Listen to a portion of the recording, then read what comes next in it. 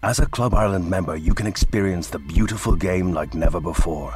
Savor the hospitality, the excitement on the pitch, and the best premium seats in the Aviva Stadium from just €100 per match.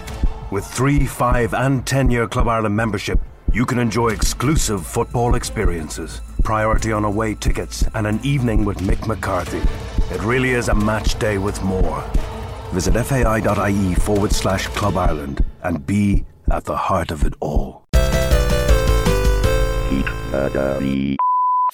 for calling the Midnight Drive-In. No one is here to take your call. The movies this week are Goon and Slapshot. I don't know, are they about sports? For more info, check out the Midnight Drive-In on Twitter at MNDriveInPod or find us on Facebook.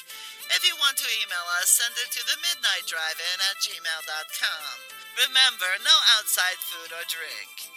Anyone caught performing sexual acts at the drive-in will immediately be taken to the office. Unspeakable things will be done to you. Thanks for calling.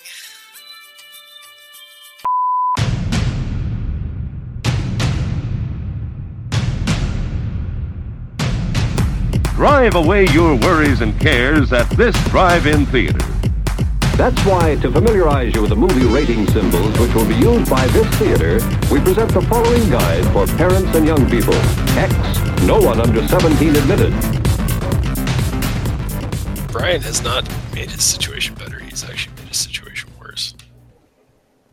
Are you planning to make a sarcastic comment in response to Brian's comment so I don't have to? You really should, because it'd be funny. Oh, hey, he's there. Ah, shit. This whole Literally. internet thing, it was like a clever ruse to trick us into saying. It's like, I'll trick them into saying something negative about me. Watch this. As soon as I hit send, it popped up finally. I was like, Jesus Christ. But I went from like 1 bar of internet to like a full thing of internet now. Just had to refill it. Picked up some more of that there internet. Yeah. Had to run to the store real quick. Pick up 6. In my head, you just like killed the neighbor and unhooked their internet, so it would take up less of the neighborhood bandwidth or something. Maybe just hook their good internet up to my internet.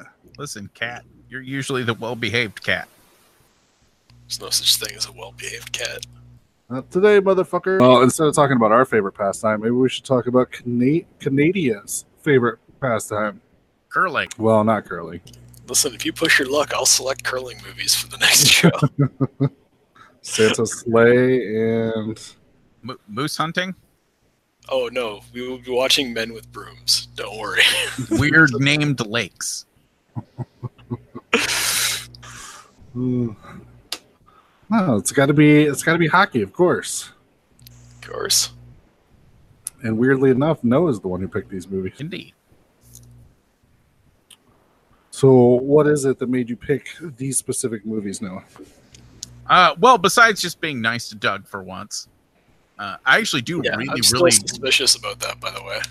No, I was going to say up front, I'm a big fan of Goon, and I'd never actually seen Slapshot, even though it's kind of a weirdly famous movie in that weird genre kind of way. Mm-hmm. Yeah. So I was like, meh. 70s semi-exploitation movie about hockey. Might as well give that a go, right? Hockey exploitation. Seems like it should be a bigger thing. I agree. Is there some hockey exploitation movies? I know there was that weird one with Rob Lowe and Patrick Swayze. Yeah, Youngblood. Does sudden death count? Maybe. I want to say there was one called Thin Ice too that was similar, but I can't remember. You say Thin Ice 2? No, it was called Thin Ice. Oh, okay. Thin Ice 2, we don't even know what happened to Thin Ice 1. That's where I got confused. It's like Pool Boy 2. There is no one, only 2. I don't need to know what you were watching on the internet late last night. That's not important. Pool Boy 2. It's got Kevin Sorbo in it. No, I don't know what that is, and I don't want to know what that is. It's a really good, funny movie with a weird actor who despite the fact that nerds love him, can't shut the fuck up on social media and saying dumb shit. Just like Dean Cain. Oh, Dean Cain, no. You were Superman. You guys know a lot more about these people's social media. Yeah. It's only because Dean Cain like co-hosted Fox News for like a day or something, and all the shit that was coming out of his mouth, I'm just like, oh no, Superman, no. Luckily, you were the low rent Superman. There is a movie called Thin Ice that came out in 2011, but it has nothing to do with hockey, from what I can tell. I was thinking older than that. Maybe I'm just making it up. Well, why don't we start off, Doug? Why don't you tell us about Slapshot? Hang on, there's a movie called Thin Ice from 1981. I'm not sure if it's about hockey or not. Once I get this figured out, then we'll move on to the movies we're talking about this week. All right. I'll do this later. Slapshot is... Yeah, because I was going to have Noah do it, but then I remembered Noah has questions. So yeah, I don't... not sure what they are, but... so Slapshot is a movie starring Paul Newman as the player/coach on a kind of very low-level professional hockey club. Movie opens up as the town that they're in is the big steel mill or whatever it is. It's announced that that's closing, so the team is very likely to fold because it's kind of one of those towns where everybody works at the mill. So if there's no mill, there's no entertainment industry in that town anymore. Around the same time, management brings in 3 new guys who look like they might be ready to start up some shit. So player coach Reg Dunlop implements a plan of basically turning the team into a bunch of fighters to see if he can raise their profile and try and manipulate things, hoping that he can either get the team. It's not really clear exactly what his plan is. At one point it becomes he's trying to get the team sold so that they'll move and he won't have to retire because he knows he's too old to sign on with another team. At other points he's more or less just trying to keep himself, trying to get a coaching gig for himself. Absolute hilarity ensues. There's blood everywhere.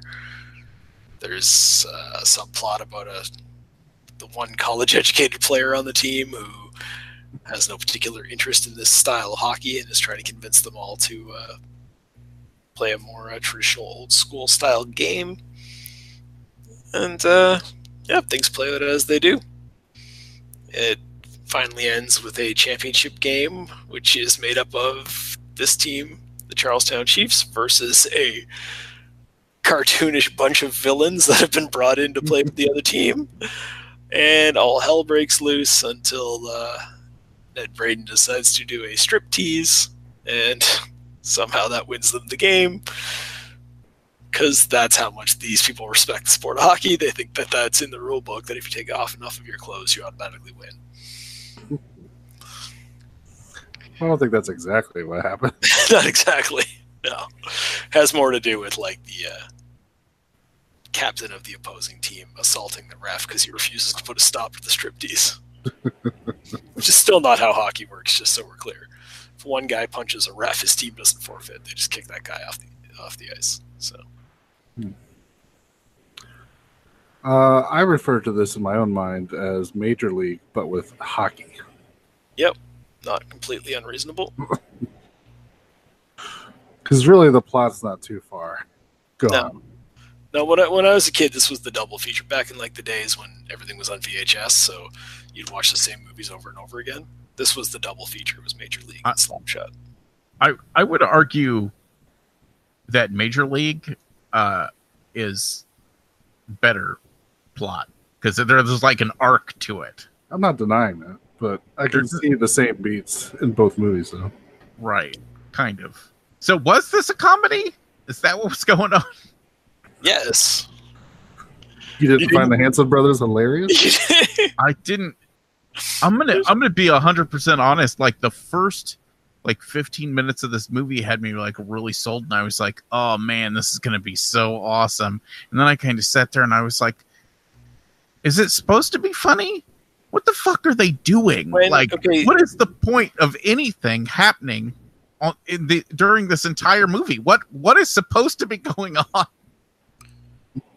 Well, I mean, I think the plot is pretty straightforward. The movie is definitely, it's from the 70s, and it wears that on its sleeve in the wardrobe, in the sound track, and in the filmmaking style. It's definitely like one of that meandering type thing where there's a bunch of little subplots about characters who are having troubles at home and stuff like that that don't really matter that much. There's the Maurice, the side character, who's just there to basically be the J Muse of the film and just go on and on about women the whole time. But I guess I'm having a little trouble understanding where you got lost. Were you lost at the part where they were playing hockey? Were you lost at the part where he was trying to manipulate the press into creating this story of the team? No, I got that. But like, there's like no plot arc. What? Like, once again, what is the point of this movie? What point is this movie trying to make? I don't think it's making a point so much as just telling a nice little story about a team that's losing and decides to use excessive over-the-top violence to win. See, but like a story, to steal one of your normal points in the show, a story has like a beginning, a middle, and an end. And Yeah. this story is all middle. It's all middle. Like there's no. No, at the beginning, nobody learns anything except maybe at the end, the one guy who's like not cheating decides that like maybe acting like an asshole is the best way to go. I think that's the point. I think you're correct in saying that none of these characters really learn a lesson. We have like a lot of guys who go from not wanting to beat the shit out of everybody to wanting to beat the shit out of everybody. I can agree with that. But as far as the story goes, there's certainly an arc. They go from a losing team and they start doing all this crazy shit, and it gradually helps them come together as a team and win.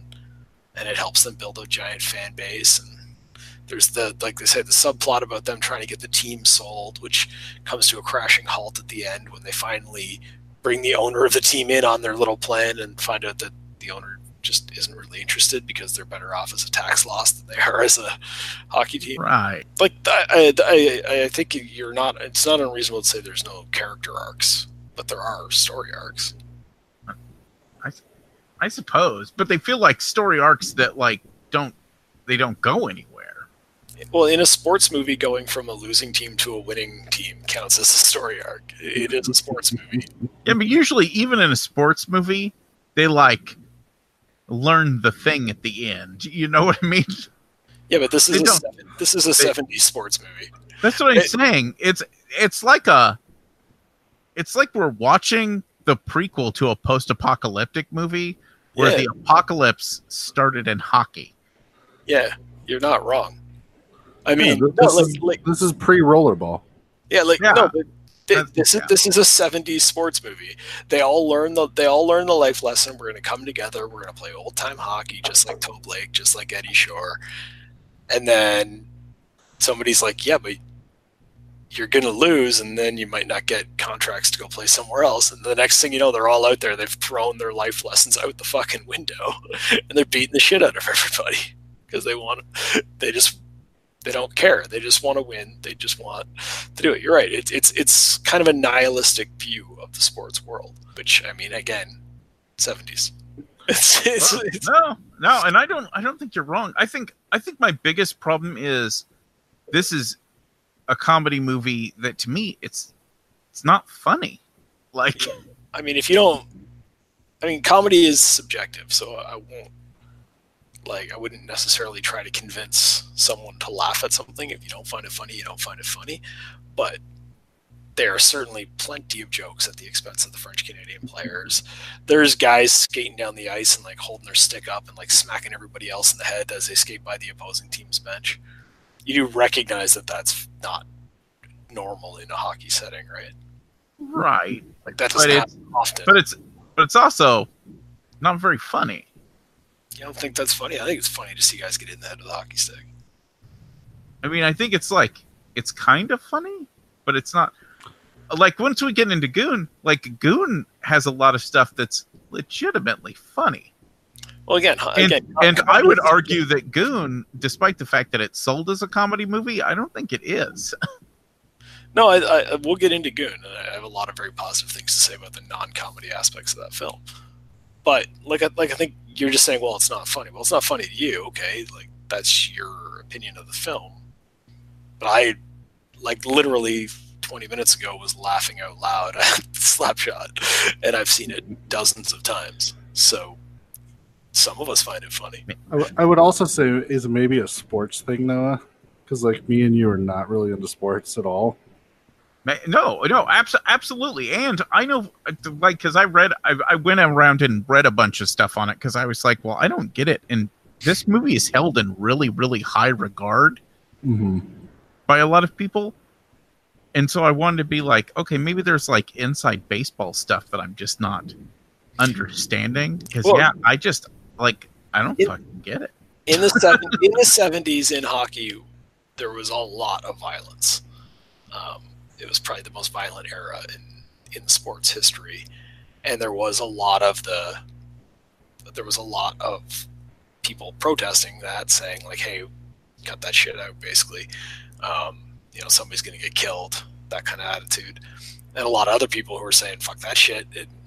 I think what you tend to get, when there's a lot of commentary in this film, I think, about it, is if your team's winning by being violent, then you're all in favor of it. And if your team's losing because they got the shit beat out of them, then violence is ruining this sport, and those guys are nothing but a bunch of goons. And and I think you see a lot of that go on in this movie. The one radio announcer guy, Jim Carr, he literally at one point he's bad mouth. I can't believe these guys would do this. And then as soon as they start winning, well, I know I've said things about them in the past, and it's yeah, that was a minute and a half ago. And that's what they're doing there, is they're mocking the people that do that. And when they go to the other towns, and the other towns are protesting them, they're having fun with all that stuff that was actually going on in the sports world back then. Right. Which, I mean, might not be obvious to somebody who didn't know that stuff going in, but. Right, because I would say from my perspective, there's really only two interesting things about the entire movie, and that's the what are they called, the Hanson brothers, which they're hilarious because they're basically just fucking idiots who do whatever the coach tells them to do. But they get a shit ton of screen time, so for you to say oh, there was nothing funny in the movie, and then say the Hansons are hilarious. The opening scene where finally get on the ice is 4 minutes long of them just doing crazy shit. I was gonna say, but once again, most of their screen time isn't funny. Them playing with RC cars in the hotel, that's pretty funny because it's just random. Because you're like, what the fuck are they doing? I fucking love that. You broke the darn car, right? When we meet those guys, for people who maybe haven't seen the movie, when we meet the Hanson brothers, the coach goes to pick them up at the train station. They've just been traded to the team, and the three of them are beating the crap out of a fucking soda machine because it took their quarter or whatever, and they're there's three of them just pounding and wailing on the thing. He's oh, the fucking machine took my quarter. It's hilarious to watch these idiots behave, and then to see them get on the ice and be the maniacs that they are is awesome. Right. So them, and then the fact that Paul Newman plays a complete sleazebag. Yep. Which is something about that's so fucking weird because Paul Newman's such a genuinely good person in a lot of ways. He does play a Canadian sleazebag. He does. I'm just saying, I haven't seen the full filmography of Paul Newman, but generally the character that he plays in this movie, not who he plays. That's not his shtick. But he is a real smooth talking guy. That's kind of a thing with him, I believe. I don't know. I'm not 100% up to date on my Paul Newman knowledge either. So I've seen him in this. This is my main knowledge of Paul Newman. Right. Road to Perdition? I've seen it. I mean, I've seen him in other things. I'm not trying to say I haven't, but this is my main knowledge of Paul Newman. When I see him in other things, I think of him as the guy from Slapshot. Okay, like I said, I don't know. it's hard to explain because I was kind of hoping that this was going to be, because judging by the very beginning of the movie, like when they first set the like Hanson brothers loose and stuff, and they come back and they're like absolutely covered in blood. You know what I mean? Yeah. I was like, oh my God, this is going to be like an uber violent hockey exploitation movie. That's going to be great. And instead you don't consider this uber violent? No, because I think most of the rest of the violence is cartoony. It's not like that opening salvo that they come in with gives you the wrong impression of where the movie's going. And once again, it doesn't commit to being this hyper violent exploitation movie, and it doesn't really commit to being a comedy other than like weird, badly timed, dirty jokes that, and I like dirty jokes. I think there's a lot of Paul Newman's character who's trying to, the trying to fuck. I can't remember what the good guy's name is, but basically trying to fuck his wife over and over again just to piss him off to get him to fight during hockey. Yeah, he's a coach. His job is to motivate guys. Right. But at the same time, I don't get it. Like, other than the fact that he's a skis bag, which I get that he's a skis bag, but a whole lot of the film is dedicated to that. And in the end, I guess it kind of works in a way, only he doesn't become violent. He just sees his wife with makeup on for the first time and decides to do a pointless striptease in the middle of a hockey game, which works, but I don't think he had a plan. No, I don't think he had a plan. I think he realized he shouldn't take everything so seriously. That was his character arc by the end. Which it's a weak character arc, and it does feel a little like the ending is, how the fuck are we gonna end this, right? Like it's again, it's the 70s, so it's a non-ending. Yeah, and even like I find they try to tack on a bit of a happy ending where Reg announces that he's got like a coaching gig coming up, but you can tell he's full of shit and there isn't really a happy ending. Like he's lying and saying there's a happy ending to the movie because he's telling like his ex-wife, who he's been trying to get back with the whole movie, he's telling her one thing and then he's turning around telling other people different things. Like he's already lying and scheming for next season during the parade to celebrate their victory. Which, like, I personally find hilarious, but I also think it's a nice little, like, if you just want to sit back and watch this as a comedy film, sounds like a happy ending. This guy got his new contract, and he's going to try to get his other players signed up there as well.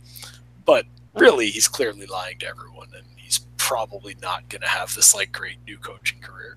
Right. Yeah. I don't know. So the questions I have, since I don't really know much about hockey, we have like a minor league team in town, and I've gone to see them a couple times with friends that enjoy hockey, but I don't really know much else about hockey. So were they not required to wear helmets in the 70s? No. Good Lord. As recently as like this is at the NHL level, but the last like NHL level player that was grandfathered into not being required to wear a helmet was like in 91 or 92. That's madness. Goalies didn't wear masks until like the 60s. Yeah, that's the whole time. I'm just like, why is only that like one dude wearing a helmet? Like nobody else is. It would have been rare to wear a helmet back then. Good Lord. So that part is just comes with the territory of when this film was made. Yeah, and then like the Hanson brothers are like famous from this movie. Yeah. Like, oh, the Hanson brothers, it's great. I guess I don't really know why. They're fucking awesome. They're okay, but I don't know. I just don't understand the mass appeal. Because they are fucking psychotic people on the ice who run around. They're one step away from Happy Gilmore taking his skate off and trying to stab a guy. I don't know what not to love about that.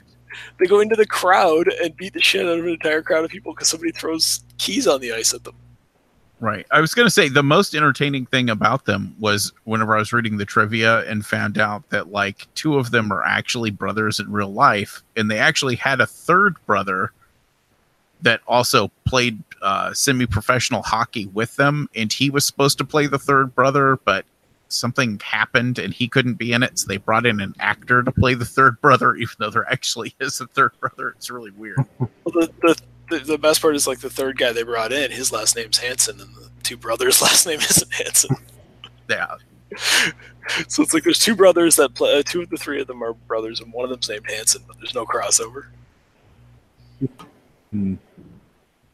Yeah. So I don't know. I thought the movie was okay. I wasn't in love with it. It was one of those movies though that like everybody talks about. So it's kind of like, oh yeah, I'm kind of excited to watch this movie. I've never seen it before. Then, like I think it appeals to like the slapsticky humor element of it, which can be for or against. I think you can, if you're a hockey fan, it's great. Like personally, I don't know. Like to me, it's like you watch the opening scene of this movie, or like to say the first 10 minutes, and you've already had the interview with the French Canadian goalie trying to explain hockey to the American reporter, and then you get a little bit of hockey, and then you get the fashion show scene where the guy whips his dick out of the crowd. At that point in the movie, you've gotten what's here to get. Like there's still a lot more violence to come, but at that point, like you're either in or you're out on the movie, I think. And I'm hard in every time. Like when there's like the scene where the guy says he's going to wiggle his dick at the crowd because they're forcing all the hockey players to be in a fashion show, and when he walks out, then you just hear the crowd all screaming, and they're behind like a curtain, so you can't see what's happening. It's a laugh out loud moment for me still watching this movie now. Like, I don't know. I've seen this. I can't even count the number of times I've seen this movie. Is there a running joke in hockey about like goalies either being idiots or not as respected on the team as everyone else? It's more that goalies are crazy because they're the guy that, like, everybody else is trying to shoot a puck, and they're the guys that choose to stand in front of it. So they're kind of nuts. Goalies tend to, like, when we get to Goon, like, there's the goalie that talks to his posts. There are been real goalies doing that in the NHL, and you can see them on TV talking to their posts. It's, you know, yeah, goalies are known as the crazy guy in the team. Interesting. I don't know. I know in Letterkenny, there's a lot about hockey, and a lot of the hockey jokes seem to be direct derivatives of this movie. Yeah, that's probably true. Like with the Hanson brothers, the parroting, where somebody in the locker room's like, "Come on, boys," and then they're all like, "Yeah, come on, boys." Yeah, that's because everybody does that, because like all Canadians are required to watch Slapshot before they're allowed to play hockey, and then you all do that in the dressing room when you're growing up. Yeah. So yeah, I don't know. I thought the movie was okay, but I don't know. I wasn't in love with it. But I do enjoy movies like Major League. I enjoy that movie. And Necessary Roughness, just because Scott Bakula is one of the greatest actors of our time. We're pulling the Necessary Roughness card out. Yeah. We don't talk enough Sinbad on this. I've always said that. I haven't seen that movie in too long to comment on it. Scott Bakula, that's all you need to know. It's a solid point. Yeah, like for me, like I'll fully admit, Slapshot is like, it's a hockey movie. I love hockey. It's a 70s movie. That's probably my favorite era of filmmaking. Yeah. It's funny. It's violent. It has a lot of things in it that like are directly there to appeal to me. And weirdly enough, like if you're wondering about the quality of the film, it is Paul Newman. It is like the same director that worked with him in like Cool Hand Luke and shit, right? Like it's like weirdly like it's like this like really good group of filmmakers that got together to make this. So it is well shot. It is well executed.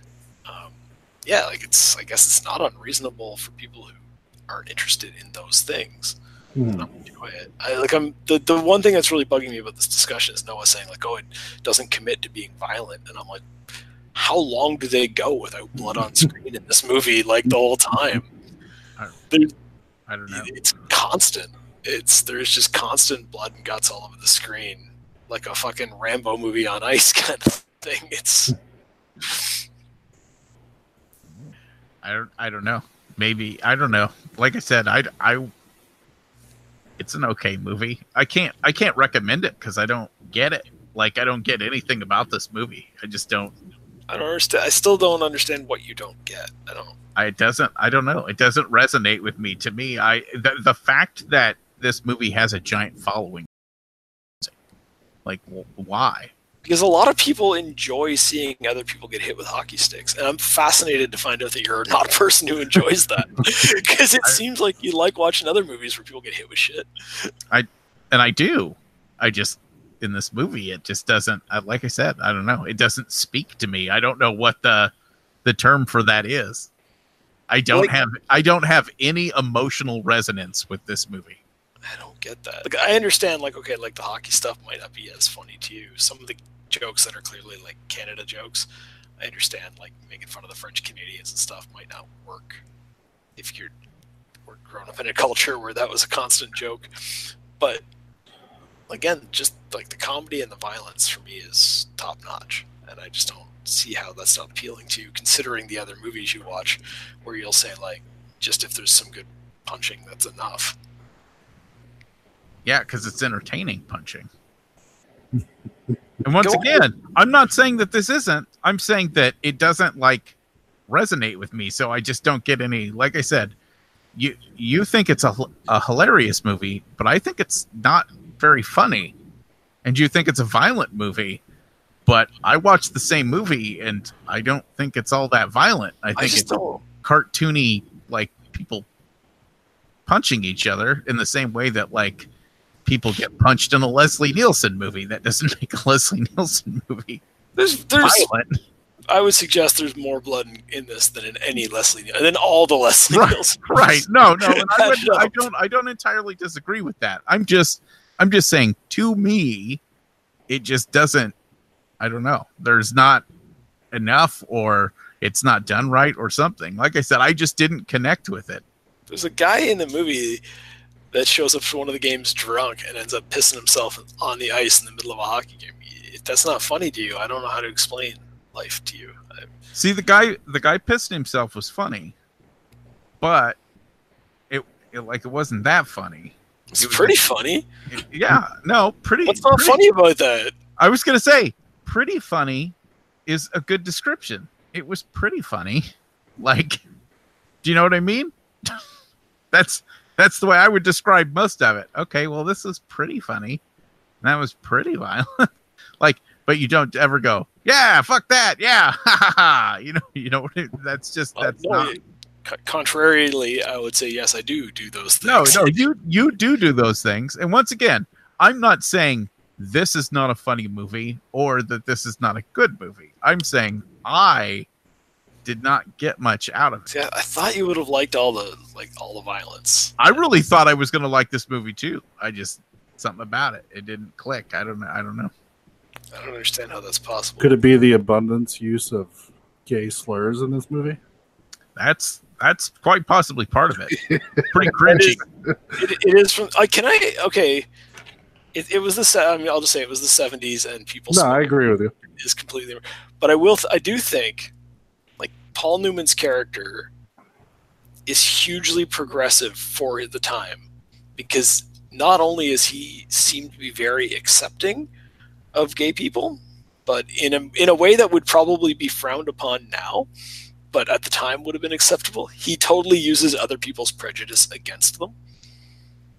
Do you know what I mean? Like, the first scene with that Hammerhand guy, that he's the goalie that ends up attacking him and diving into the bench, and his skates go way up in the air. Mm-hmm. But he took, like, that guy. The story behind that guy is that his wife was sleeping with women, and he somehow thinks that makes him gay, so he became an abusive husband. And Newman's character totally uses that against him, knows he can drive him nuts. And actually, and he refers to him as, like, oh, he's an ape. I knew I could get under his skin that way, right? Like, he totally uses that against them.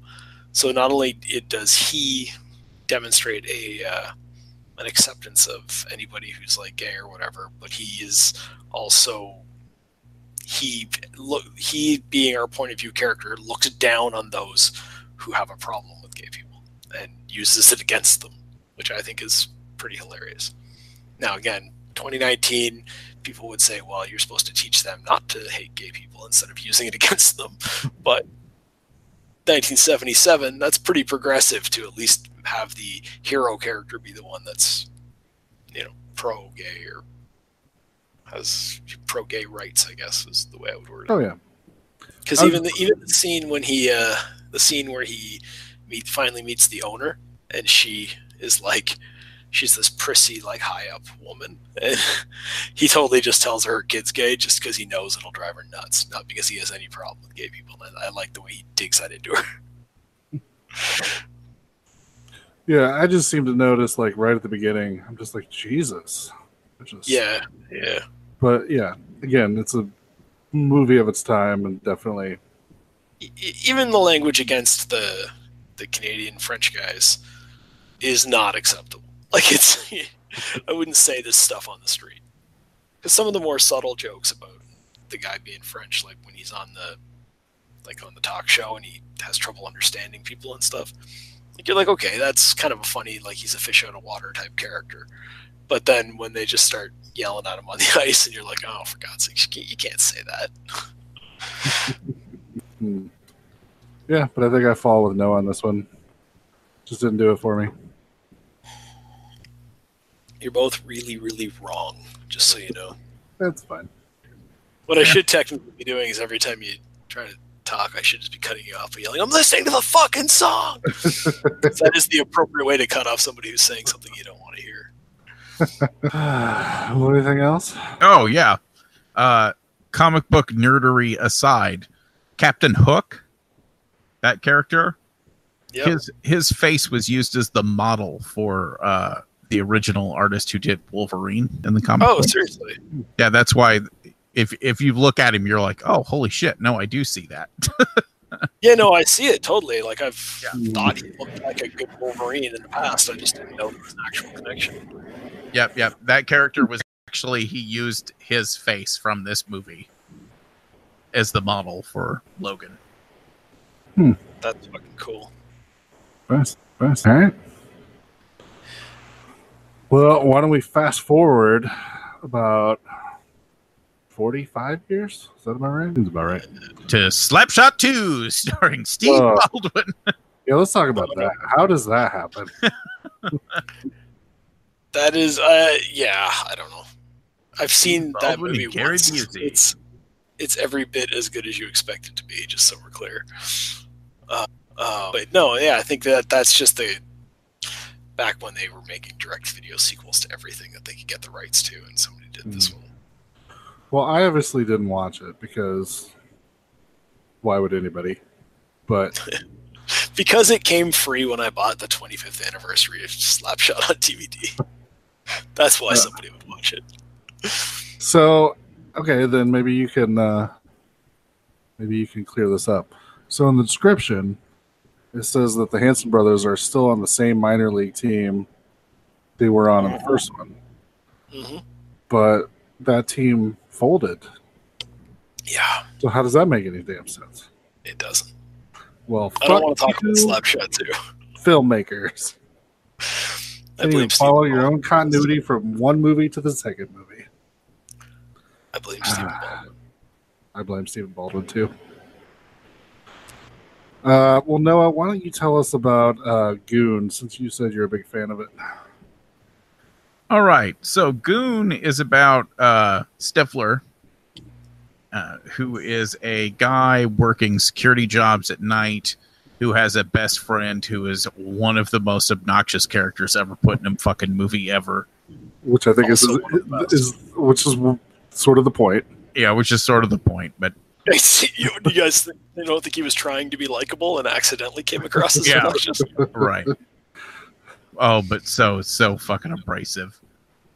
They're both hockey fans. One night, Stifler kind of gets discovered in his capacity to beat the holy shit out of people.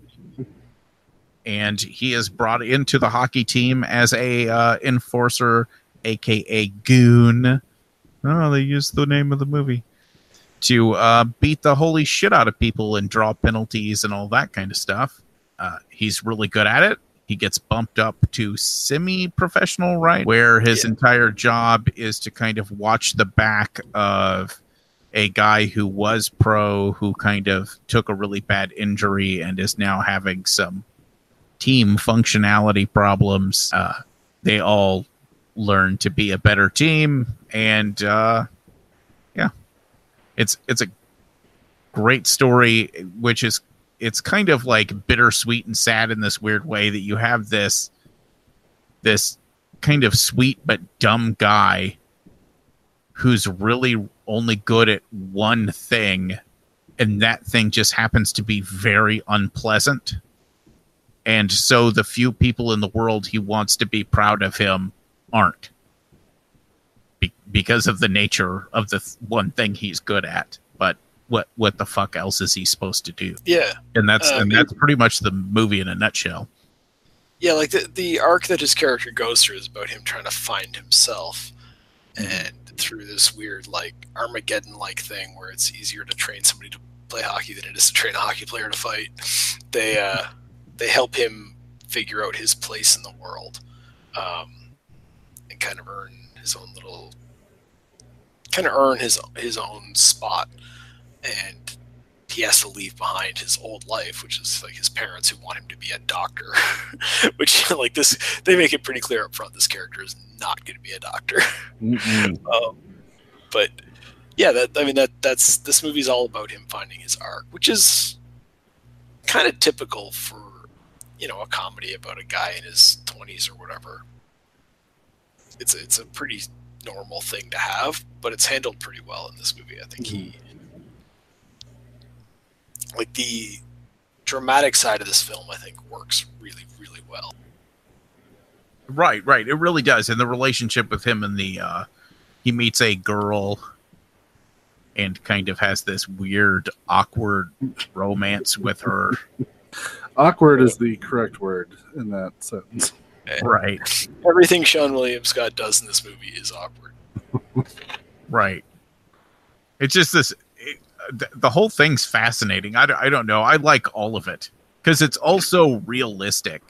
Like this girl who has a boyfriend who clearly likes him more than the boyfriend, but feels guilty, so she won't break up with the boyfriend. And he's one of those people that's so fucking nice that he's going to accept the fact that she's not leaving her boyfriend for him, even though he knows that she likes him. So he's just kind of all tore up inside about it and can't do anything about it.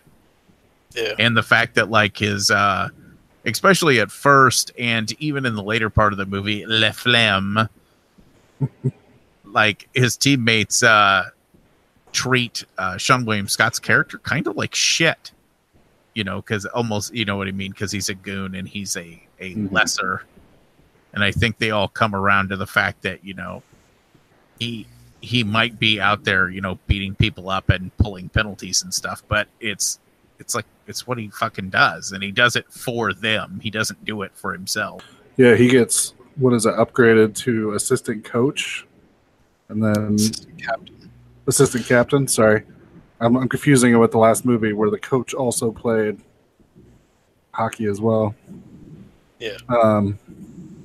Yeah. So assistant captain, which means the French guy that you just said his name gets demoted, which kind of puts sort of like a friction between them. But then, yeah, Stifler has to tell him, like, no, like, I don't care about that. I'm just here to make sure you don't get hurt and you can score goals. And it takes them forever to kind of work that relationship out. I will say there are a couple moments. So once again, this movie's sold as a comedy. I have a really fucking hard time calling this a comedy. It's a comedy. It's also a drama, though. I would say it's a drama that has a little bit of dark comedy in it, but it's probably lighter on the comedy than it is the drama stuff. Yeah, but every time Jay Baruchel's on screen, it becomes a full-fledged slapstick comedy for a few minutes. Right. But like there are 2 or 3 moments in this movie that I've seen this movie several times now, And I tear up a little bit a couple times during this movie because it's like, oh, that hurts so bad. Like the dinner scene with him and his brother and his parents. Yeah. Where he's basically having to scream at his parents that he's stupid, where he's like, I'm fucking stupid. How do you guys not get that I'm fucking stupid? Like, yeah, be proud of me. Like, I'm successful, you know? Isn't it super weird that they went and they got so they got Sean William Scott and then they get Eugene Levy playing his dad. And there's no comedic moments between those characters. It's only serious drama moments. And they're handled really well. Both those guys can handle the dramatic acting. But it's just super surprising to me that there's not Eugene Levy doesn't have a joke in this movie. He's never the butt of a joke. I would argue he has. Levy has one joke. Yeah. What's his joke? I'm going to tell him no. I'm going to assume it's the same one you're thinking of. When they're walking out of the church and the guy's like, you said your son was single, and the son's gay, and Eugene Levy gives that great awkward, you know. Yeah. I thought he was. And then the boyfriend shows up, but they start kissing like they're just friends, close friends. It is, and I thought that was kind of a neat way for them to edit in, to have the more traditional, the conservative parents having the problem with the gay son is the more traditional storyline, and to have that as kind of a background one to them having a problem with the stupid son who plays hockey, I thought was kind of, because you can see the correlation, right? They go aside, but it's the two stories are the exact same. There could be another movie of this about a gay guy whose parents don't accept him, who also has a brother that plays hockey. You could make that movie as well. And so I thought that was a kind of a nice way to edit in. Oh yeah. Just a decent message that really doesn't have a major plot influence. Yeah, I can see that where he's like, I don't know, my jock brother plays hockey. We don't really get along that well. But then he finds out that someone threw the gay slur around. He's like, my brother's gay, and then beat the shit out of him. And he's like, oh, you did that for me? And then they become best friends after that. Yeah. Well, I mean, the relationship between the brothers is kind of, it's not explored in the movie, really. But you can tell that they kind of, them being the next generation, they're all like, yeah, it's okay that we're different and we just want to do our own thing. And the family should all stay together. And it's the more conservative parents that are like, no, everyone should follow the dad's a doctor. All the sons should become doctors. They should all follow that traditional line. Yeah, and even then though, there's still that really good dig where the dinner scene, the parents kind of storm out, and he looks at it, the gay brother looks at him and says, I just want you to know that I am, proud of you and all this kind of stuff. Yeah. And then he goes, but I'm going with mom and dad. They've got my passport and all this, and just gets up and walks out too. Well, they had the passport. There's not a lot of options. Well, it's one of those great where it's like this side-handed dig where you're like, okay, well, at least he has, one family member that really cares about him more than, everything else. And it's like, well, he cares about him, but he's clearly more worried about himself than his brother, who's sitting there clearly wounded and needing some company. No, and I mean, one of the secondary messages of this movie is about how you find your family, right?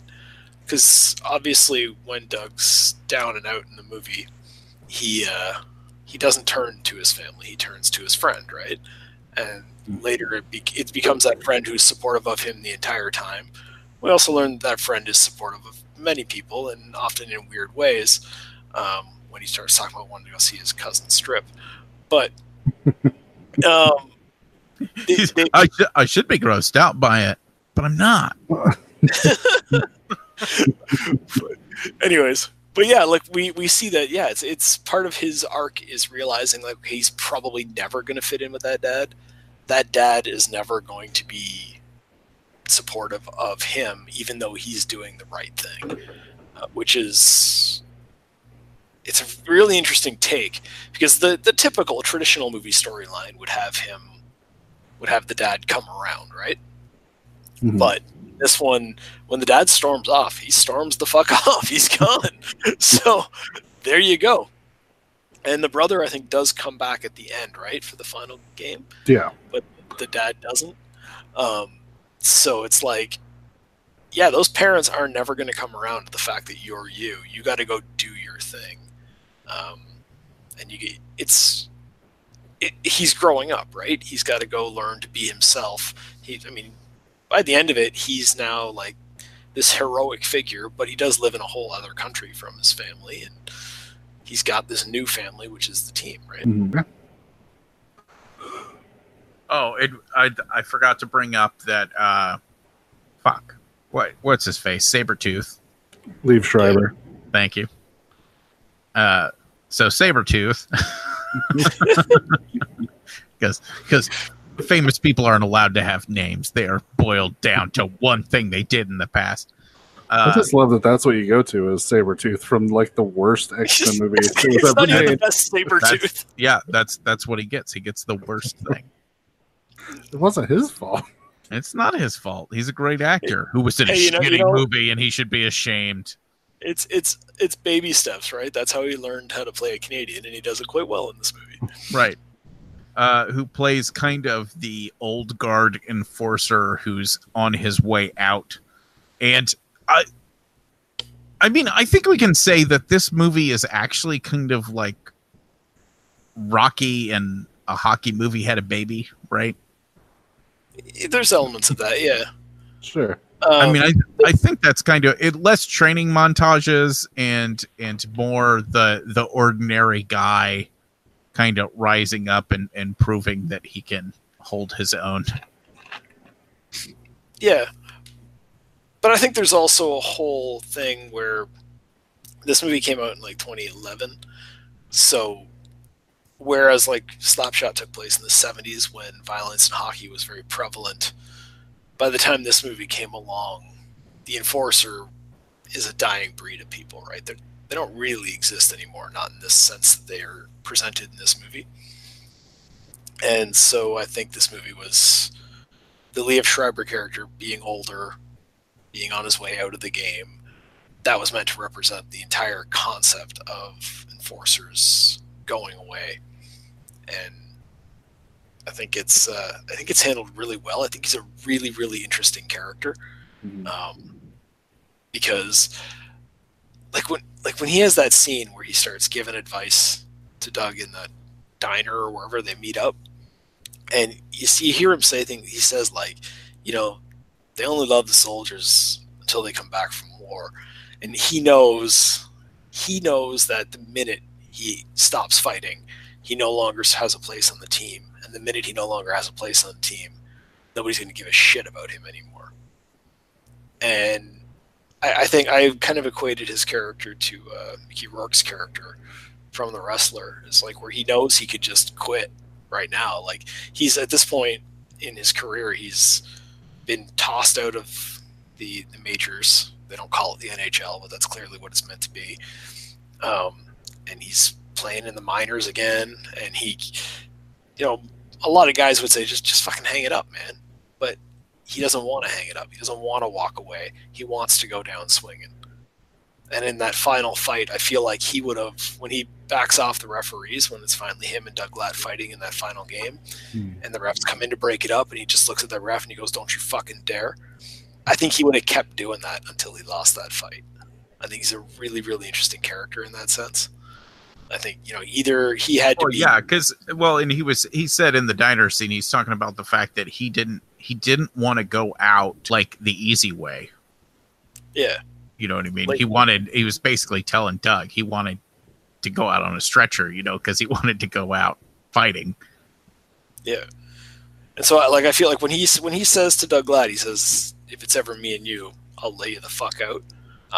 I think he means it. And I think like if he'd won that fight, I think he would have played another season to see who the next guy could come along until somebody took him out. I think that's that's all he knows. It's all he knows what to do, and it's touched on in the sequel. Actually, if you ever get around to watching it, it's touched on that he couldn't give up the fighting at the end of it because he knows nobody's going to give a shit about him the minute he's not fighting. and I found it fascinating. I really like that character. He's like the most complex villain we've talked about in a movie in a long, long time. Because he's not really a villain. Yeah, I was going to say, but he's not. Yeah, he's not a villain. Like, they go out of their way to show, like, he injured LaFlemme earlier with a headshot, which, ironically, in 2011 probably wouldn't have been considered as big a deal as it is today. That's really like something that they're cracking down on now. And then he had the incident that got him kicked out of the league, and we see that on camera. And that's inspired by something that actually happened in the NHL involving certain players. And so that they try to paint him as though he's this over-the-top villainous guy, but because we actually spent time getting to know him and talking to him, we realize that it's not just that. He's not just a goon. He's a human being. Yeah. I thought it was funny that, like, in a hockey movie, the only thing they're really building up to is this fist fight that's going to happen between him and Stifler. Yeah. There's no, like, well, is the team going to win? Are they going to, like, win some championship? It's like, that doesn't matter.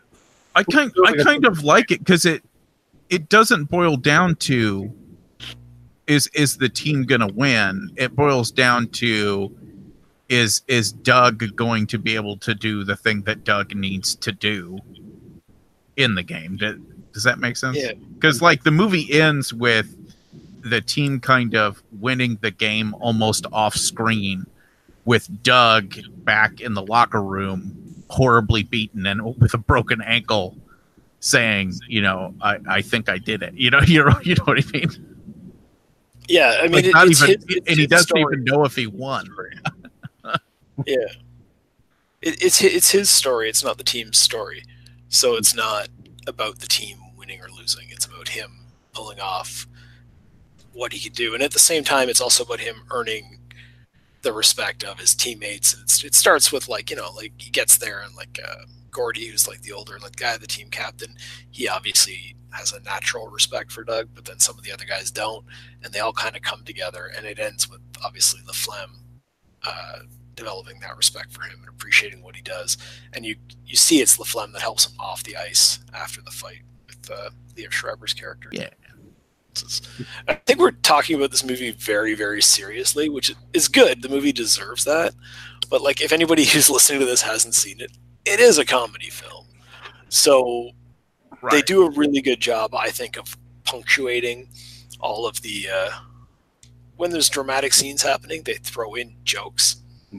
So probably some of the best examples are when he's got the scene where his coach sits him down and starts telling him he's going to have this opportunity to go up and play in the semis or whatever they're calling it. And like the whole time the coach is like sitting at the bench, and then it's this very serious conversation. And all of a sudden he's just like, "Did you draw that? Is that a wolf?" And the coach is like, "Yeah." "Well, what's his name?" "His name's Loopy. You can have him if you want. You can take him with you to Halifax, and you can hang him up there to remember your time here." "Oh, thanks for Loopy, coach." I fucking love that line of dialogue. And it is just this like stupid, ridiculous conversation that happens to break the tension of the fact that we've been sitting through some exposition for the last minute and a half or whatever it's been.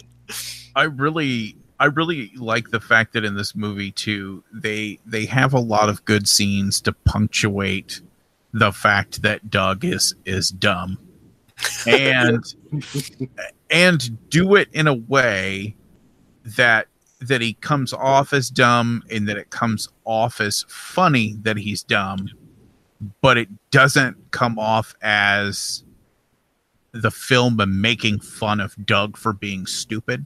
If that makes sense, you know what I mean? Because it's not mean. It never feels mean. No, it just shows him in a sort of in a light that he is he's really genuine in like everything he says and means. So every time like something happens, he usually says thank you to people for stuff that seems ridiculous that people would be thanking people for, but he genuinely means like, no, thank you. I appreciate that. Yeah. Plus there's that scene at the beginning where he he says he's doing the bouncing, and he says to that girl, he's like, I don't know if this is your ID. Like, it says you have blue eyes, but in the real world, you have green eyes. And when you see the picture of the ID, like, I forget if it's like a black girl and the picture is a white girl or if it's the other way around. But it's like, and I feel like that's, again, he's genuine. He's like reading that thing thoroughly. He's just too dumb to notice that clearly it's not the same person. No, I think it works. Like, obviously it's funny. I think it's funny. But then all of the dramatic stuff, like we've been talking about, works because, like, all of the characters are severely flawed, like, in a good way. So when it makes that jump to, like, more serious stuff, it's not hard to sort of track into that. Like, you can easily follow it and just kind of go along with it. Yeah, and I like that, which is a hard thing to balance in a movie like this. Yeah, and the fact that it's alternating between dramatic and funny. And then it has these hard punctuation moments of just brutal fucking violence too. Like, it's not like a little bit. Like, some of them are fucking awful. The scene in the movie where the goalie gets pulled out and Doug's the only thing there to stop them from scoring and his team losing the game, and basically he intentionally takes a puck to the face and then just lays there and basically lets three guys just fucking wail on him. And it's intense. It is actually hard to watch, like, when you see it happen. And it's like, I've seen the movie lots of times, and every time I'm just like, ow, like you'd be dead if that happened to you in the real world. But it's shot really well, so it does sort of seem like it's actually happening. The funniest thing is watching that is brutal, and then you see at one point a guy steps on his ankle with a skate, and I don't know why, but every time I see it, my brain goes, cheap shot, motherfucker, you know what I mean? I get all mad about it. Well, you should. I mean... Yeah. Like, for fuck's sakes, they're hitting him in the face with a hockey stick. You don't need to step on him with your fucking skate. Yeah. I don't know. I almost want that to be a flaw in the film. I feel like maybe they're trying to say, like, oh, he just got stomped on because he was laying at the bottom of the pile. I don't know. It looks intentional, but maybe it's not supposed to be. Yeah, I'm not sure. I like to hopefully that it's not supposed to be, because that's just fucking mean to step on a guy while you're wearing skates. Yeah, there's a couple other ones too. The scene where him and LaFlemme have been having some problems, and basically LaFlemme tells him that he's worthless, and in Doug's only weak moment, I think, in the entire movie, he lets that guy through, and the guy really nails LaFlemme and cracks him in the head and knocks him out, and because he's got post-concussion syndrome or whatever. And then Doug kind of snaps out of it and just beats the living fuck out of that guy. And you're like, oh my God, I hope he doesn't kill him. Like, he's just hitting him over and over and over, and there's blood all over the place, and you're like, Jesus fucking Christ. Yeah, when the coach is yelling, like, get him off, and you're like, yes, get him off. Like, it's again, it's really well executed. I think that there's a sense of realism in this movie when they want there to be. And it starts at the very beginning when you see Doug on skates for the first time, and he's not good at it. He looks like a guy that can't skate, and I don't think you can fake that. I think they just put Sean William Scott on skates, and he doesn't know how to skate. But there's, like, it sounds silly, but like when he's trying to skate over to the guys and he doesn't know how to stop, so he accidentally turns in a circle. That's what actually happens if you don't know how to stop on skates. I don't know if you guys know that. And when he falls down and he has to, like, use the stick to get back up, it's like, yeah, that's what you do. Like, it looks like they just threw a guy out there who doesn't know how to skate. And I think all that adds to the realism, so that when they get to those violent scenes, I think they're able to incorporate that realism there as well. And it really just, it sucks you right in. The bad news is those guys you just beat the shit out of were your teammates. The good news is, well, at least they were just your teammates. You know, the dumbest joke in the whole movie has got to be, though, the guy that's so excited to see Doug and his family come in for donaires. And he offers to give away free donaires. Then he cuts himself off and goes, no, just sauce. Then as he's walking off screen, he just goes, water down the donaire sauce. Yeah, water down the donaire. I fucking love that guy. I don't know why. I like that. I like the two Nordic guys on the team who just make it their life to make the goalie fucking miserable for some reason. and it doesn't seem to be any real reason. Like, they just thoroughly enjoy upsetting him. And their jokes are atrociously bad. Like, when they start telling him he's adopted because they said they fucked his mom and her vagina was too tight, so there's no way a baby could have come out of it. Right. It's just like, and when they walk through all the details of their jokes, you're just like, stop, like, just shut up already. I love the part where they put the sandwich there, and he's like legitimately breaking down because he's like, oh my god, you guys did something nice, and you're always so mean to me, and thank you, and I can't believe we're finally moving past this, and like we can act like a team. And then they start making mama jokes again, and he's like, god damn it, I knew it. And he takes a bite of the sandwich, and they go, the mayonnaise is semen.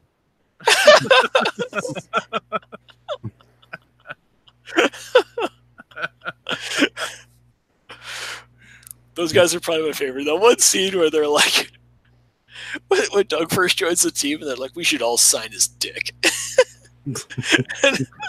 Like, that seems a little gay. It's not gay if it's your brother. And that's when Belichick finally gets his little line in, the goalie. He's like, it's gay with a touch of something else, I think. I love that. They're like, hey, do it. Take out your dick. Quit being weird. Take out your dick. You know what other character? Now at this point we're just like, you know what else I like about the movie? But his name's Kim, and he's like the guy they say he's just playing hockey to pay for his medical degree. I really like that character in some of the background scenes where he's like, there's the one scene where he gets cut and the guy's trying to like sew him up, and he's like, just stop it, I'll just do it, okay? He's got a few little moments like that make me laugh. I'm just like. And then there's the what's the blonde guy's name? The blonde guy with the short hair who's just like the stereotypical Canadian, who's just always polite and happy. Yeah. I don't know the character name. Yeah, I can't remember. There's a whole lot more of him in the second movie. Yeah, I'm gonna have to watch the second movie. This is the first time watch for me, so it's really good. Like I said, I know it's fanboying a little bit, but I think all the things they try to do in this movie land pretty well. And the only thing in the movie that I could do without is they could probably get rid of the best friend character, and it wouldn't make this a worse movie, because man, he's abrasive. he's hilarious though. You can't take that away.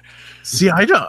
Is he? Because I mean, it's funny how abrasive he is, but I mean, literally, I think he's just there to make Doug look that much better. They're like, this is Doug's best friend, who's horrible, and this is Doug. Yeah.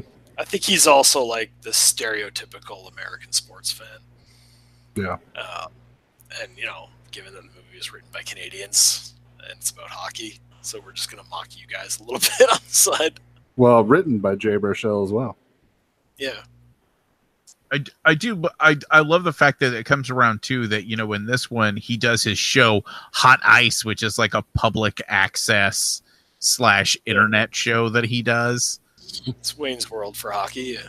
Right. And I mean, we can talk about it a little more later, but it comes back around in the second movie about that, because that's, even at the time that Goon was being made, that was already a quickly outdating thing. Yeah. So that's, now he'd be just a podcaster by 2019, but right. But it was a good in the second movie, I do believe his first line is fucking YouTube. Yeah, because it was seems like maybe it didn't even really make sense in 2011 to have him doing his show, unless he was like on a major network. But I don't know. Do you guys still have like cable access TV down there? Bigger cities do. Okay. Yeah, we have one, I think, but I honestly don't even know like what's on it anymore. I think we technically have it, but it's just like it shows the weather scrolling across, and then it shows the local hockey games. That's all it's for. All right. Well, anything else before we move on? Recommend. Yeah, for sure. I love this movie. Should probably point out that the Trailer Park Boys were the booth guys at the Hot Ice TV studios there. I don't know if you guys noticed that, but yeah, I've never gotten into Trailer Park Boys, but even I noticed how blatant that was. Yeah. I was like, oh yeah, right there. And I'd like to get you guys' opinion because you never responded. Liev Schreiber's character in this, did they intentionally try to make him look like that guy from Slapshot? Because it's ridiculous. Yeah, I don't see why not. I think they're both going for the same look. Mm-hmm. I think there might be some I'm willing to go on the record and say 100% with surety that Jay Baruchel is a fan of Slapshot, even though I've never heard him say that publicly at all. But I think that some of the stuff in this movie is obviously meant as tribute to that. Yeah. But I think, if nothing else, Liev Schreiber is playing the really stereotypical older hockey player. Like him and the guy that plays Gord on the Halifax team, I think are supposed to be like the old guard of hockey players. And those guys are kind of fading out and don't exist anymore. The drinking in the locker room that Gord's doing, that's less and less common in professional sports, but it would have been probably normal at the time of Slapshot or even like throughout maybe some of the 80s. So yeah, I think they made him look intentionally like an old school hockey player, if that helps serve your point. No, right? Yeah, makes sense. I think we also missed the plot point of the elder player on the team, who's like the current captain, I guess. Yeah. Whose every motivational speech pretty much revolves around the fact that he's lost his wife and children. Yeah. It's a joke they do several times throughout the movie, and it's pretty funny every damn time, just because you keep expecting something else to come out of his mouth, and he's like, I'm getting divorced and I haven't seen my kids, but I get to spend time with you guys. I love that guy. Because even the whatever the hell the kid's name is, the blonde-haired kid that you were referencing earlier, he does the Total Handsome Brothers thing where he like just cheers along. Yeah, a lot of our wives have left us. Yeah, he's doing that thing behind him. It makes me laugh. This movie's so good. I'm so glad we got to watch hockey movies this week. I figured you'd be excited. I am. I might watch these both again by next week. You might have to hear me babble again. All right. See, you can watch the second Goon movie and Slapshot too. I picked these. I can watch the second Goon movie. Of course, I picked these. Doug likes both of them, so I ended up not liking one. So now I'm still batting 50. It's always 50%. I don't. You're not batting 50% at all. You were 0 for your first 150 picks or something like that. Incorrect. Thanks for calling the Midnight Drive-In. No one is here to take your call. For more info, check out the Midnight Drive-In on Twitter at MNDriveInPod or find us on Facebook. If you want to email us, send it to themidnightdrivein@gmail.com. Remember, no outside food and drink. Anyone caught performing sexual acts at the drive-in will immediately be taken to the office. Unspeakable things will be done to you. Thanks for calling. All right, we got one piece of feedback, and it's from somebody we haven't gotten feedback before, which is surprising. Yep. It's probably just like Eric using a different email address. Probably. Hoping that this one goes through. Folder. Sure enough, there was problems with this one going through too. So probably is Eric. So Tracy from Cornwall, England, wrote us and said, "Brian, Doug, and Noah, thank you for your time and effort in producing a very entertaining podcast." I don't know what podcast that is, but you're welcome. No, I think she's probably sent this to the wrong email address, but we'll take credit for it. Yeah, sure. I've just listened to your latest episode, Dark Man Dick Tracy, and through curiosity, found myself scrolling through Netflix to find Abducted in Plain Sight. I was sure from your comments on the film that it was a mock documentary, and having not watched it with my own eyes, wish that it was. That's fair. I wish those people didn't exist. That's for damn sure. I've been avidly watching horror films since getting hooked on Hammer horror in the 1970s, and I can truly say that nothing has left me feeling shocked, horrified, incredulous, and mouth agape as this film did.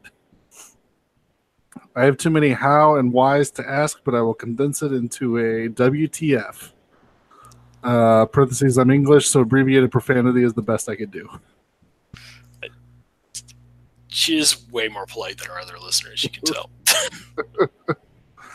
I may not watch anything that you discuss again, but please continue, as you are all very efficient in persuading your listeners to seek out those hidden gems. Hidden gems is in quotation marks. Yes. Yeah, I know. Can I ask who the person is who closes the show? Having never been to a drive-in movie theater, as there are none in the UK, thought that he sounded familiar. So for those who don't know, if you turn it off as soon as the outro music starts, there is actually a little closer. Somebody thanking you for your patronage and hopes you have a safe drive home, which is an old clip from like the 50s or 60s that I just got off of archive.org. And it's kind of a somewhat inside joke, pretty much only to me, because when we did the Drunken Zombie double features at the theater, at the end of all of them, we would put this little clip of this guy wishing you a good drive home. And pretty much nobody would see it because most people would get up as soon as the credits start and just leave. And then I would kind of laugh to myself as I stood there watching that guy. So, again, not funny to anybody, not even really funny in general. But it's just a little thing that I've always liked from the little drive-in things that we did. So I just grabbed the audio of it and tagged it on to the end of the show. I like that what you think being funny is telling people to have a safe drive home. Like, that's hilarious, expecting people not to drive like maniacs. I was like, these people don't even know this is on here. Yeah. So I just translated that over to this show just to keep that ritual running. I like that I'm only finding out about this now. Hey, you said you listened to the show. You don't even listen all the way to the end? Well, I always listen to the end, but I didn't know why it was there. Oh, okay, gotcha. I didn't imagine you sitting there and giggling every time it happened. Like, and it's just some old guy with like a pair of horn rim glasses on, just staring straight into the camera, wishing you a good night. That's it. So probably not. There's nobody I know. So nobody famous from what I can tell. They finished up. Sorry, you have Trump. We have Brexit, which is almost as bad, but we do have free healthcare to make up for it. Loving your work. Thanks again, Tracy from Cornwall, England. that is rough that your guys' countries have those problems to deal with. Hey, your prime minister's under scrutiny too for stuff. Yeah, he suggested a thing that's illegal but distasteful. Aha! He's actually in trouble for telling one of the people that works for him what to do. That's what our friends. Can you do this legal thing? What? Better have some hearings. Must be an election year. He didn't even say please once. That's pretty much the same story with your guys, right? I think. I wish. It's been like 2 years, and it feels like it's been 10. Anyway. Did anybody watch anything this week? Yeah, everybody watch anything? Let's talk about something good. Anybody watch anything this week? I watched Goon 2, Last of the Enforcers. Well, there you go. Right. What'd you think?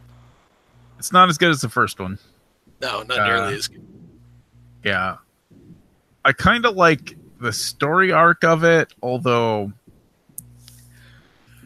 I don't know. It's kind of weird. It has a pretty good ending to it, but it has a whole lot of like superfluous weirdness in the middle bit that I don't really get at all.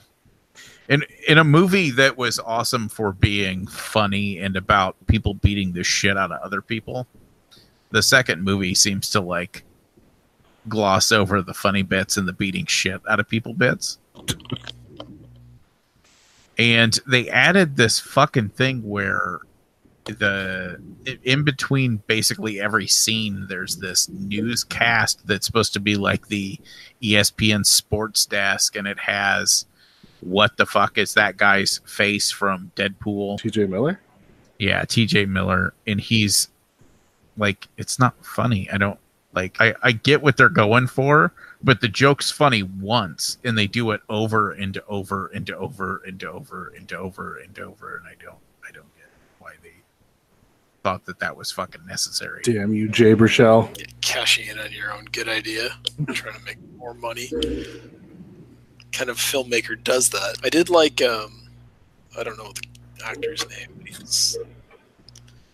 Who's the villain in the movie, Noah? Anders Kane.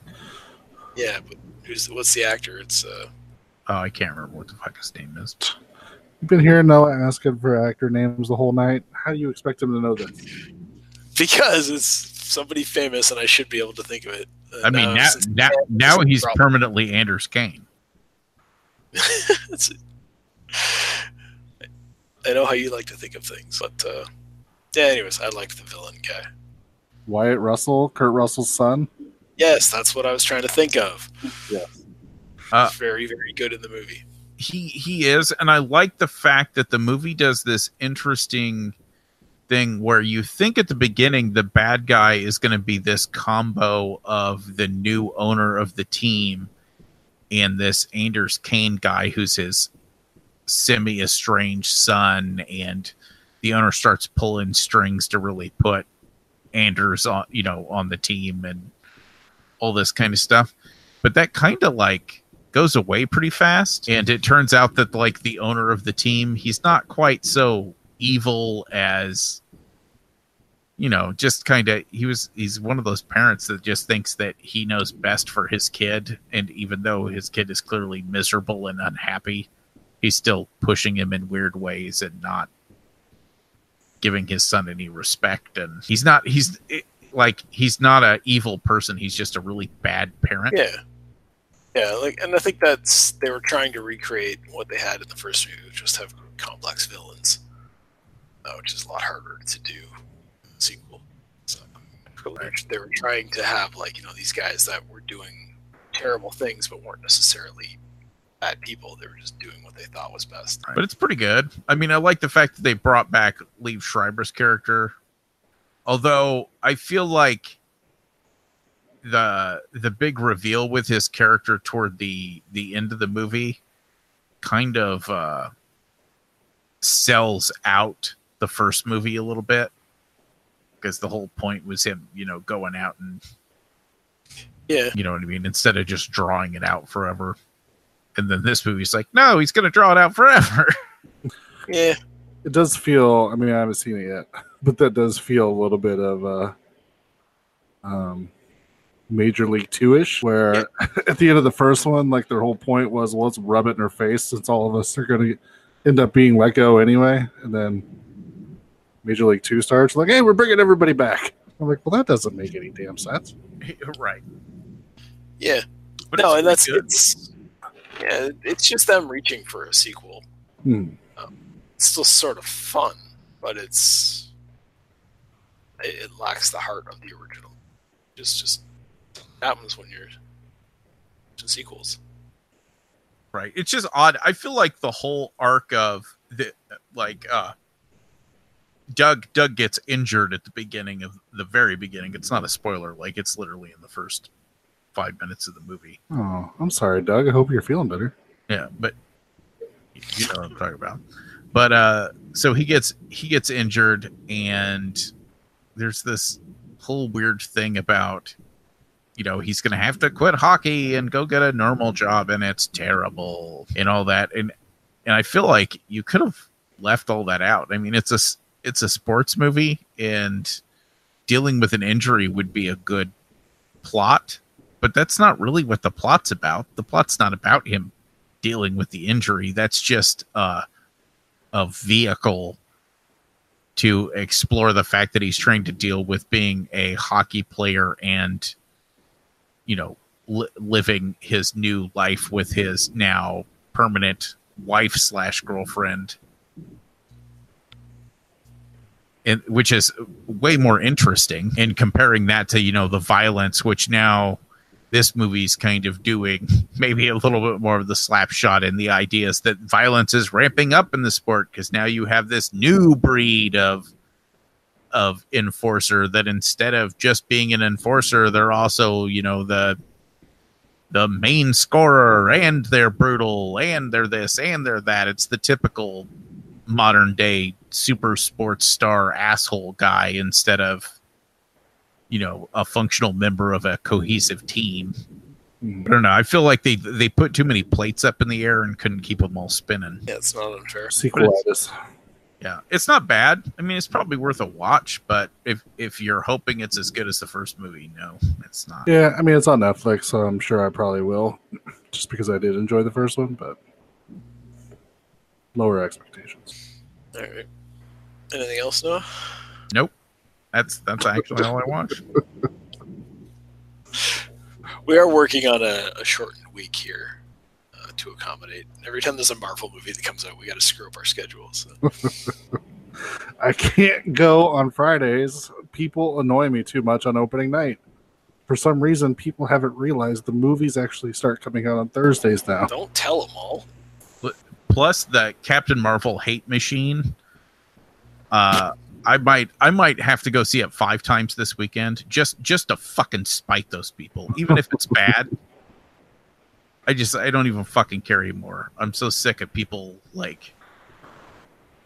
I don't understand this new thing where like a movie comes out and people decide they hate it, and then they like have to like go and like they put up like fake reviews and everything when they haven't seen it yet. And I'm like there's movies that come out that I don't want to see, and I just don't go see them, and that seems to solve the problem. Well, this is the weird breed of troll baby that for some reason can't handle women being superheroes. And so they don't want their films to succeed, so they won't make them anymore. It's very strange. None of it makes sense to me. Again, if you don't want to see a woman superhero movie, you don't have to. It's okay. Just don't go. Yeah, I saw one who posted something along those lines, and I was like, because he was doing the SJW thing. Oh, it's just an SJW movie. And I was like, everybody said the same thing about Black Panther, and Black Panther was awesome and made $1 bajillion. So I highly doubt that your bitching about it's going to stop this from being popular and making $1 bajillion. And he was like, yeah, nobody said that about Black Panther. You're making that up. And I was like, no, like that. It seems like everybody says that about every movie now, too. That's the thing that's frustrating to me is like, can I just go and enjoy a movie and not have somebody tell me why it's like evil on either side of any issue? Just let me just go enjoy it. Right. Yeah. If you like it, great. If you don't like it, at least give cohesive reasons why you don't like it. Yeah. Now, the other side of it is, just so we're clear, if you do go see Captain Marvel and you don't like it, you're not a bad person or a sexist for just not liking the movie. If you just decide you don't like it after you've seen it, that's fine. And again, but then just don't make it your crusade to tell everybody that it's horrible and they shouldn't go see it with every waking breath that you have. Yeah. Right. Like, just, yeah. And if you do see it and it is terrible, you have every right to like make fun of it, so long as you're not being a complete fucking asshole about it. Or be an asshole, but do it somewhere where I don't have to see or hear you. I don't really care. That's what this is really selfishness on my part. I don't want to deal with all this stuff. Anyways, we should move on. This is the most pointless of our conversations yet. Well, what did you watch, Doug? What did I watch? Not much because of our shortened time frame. I just watched keeping the train rolling of watching weird fucking documentaries on Netflix. Finders Keepers is the documentary that poses and attempts to answer the question: if you leave a severed limb in a storage locker, and you don't pay your bill, so the storage locker is auctioned off. Does the person who bought your storage locker get to keep your severed limb or not? And that's what this is about. It's apparently a true story. And what's the answer, Doug? God damn it. They do end up in this documentary. They end up going on one of those judge TV shows, and the results are that the guy who purchased the storage locker is granted monetary damages, but the other guy gets to keep his own severed limb. So, spoiler alert, that's where that goes. But as with any documentary, it's not so much like you could tell that story in a couple of minutes. It's getting to know the characters involved, and so far you've got the two main characters are a guy who forgets his severed leg in a storage locker, and another guy who buys that storage locker and is willing to fight to keep that leg. So, do you think you're getting some interesting characters out of this documentary? I was gonna say the guy that's like, nah, I bought that storage locker fair and square from the auction. The severed leg is mine. Obviously, has to be an interesting character for a documentary. Yes. So his whole thing is he can make some money off of this, right? He can put the severed leg on display, and he can show it's kind of mummified, so it's gross, and he's like, people might want to pay to touch it.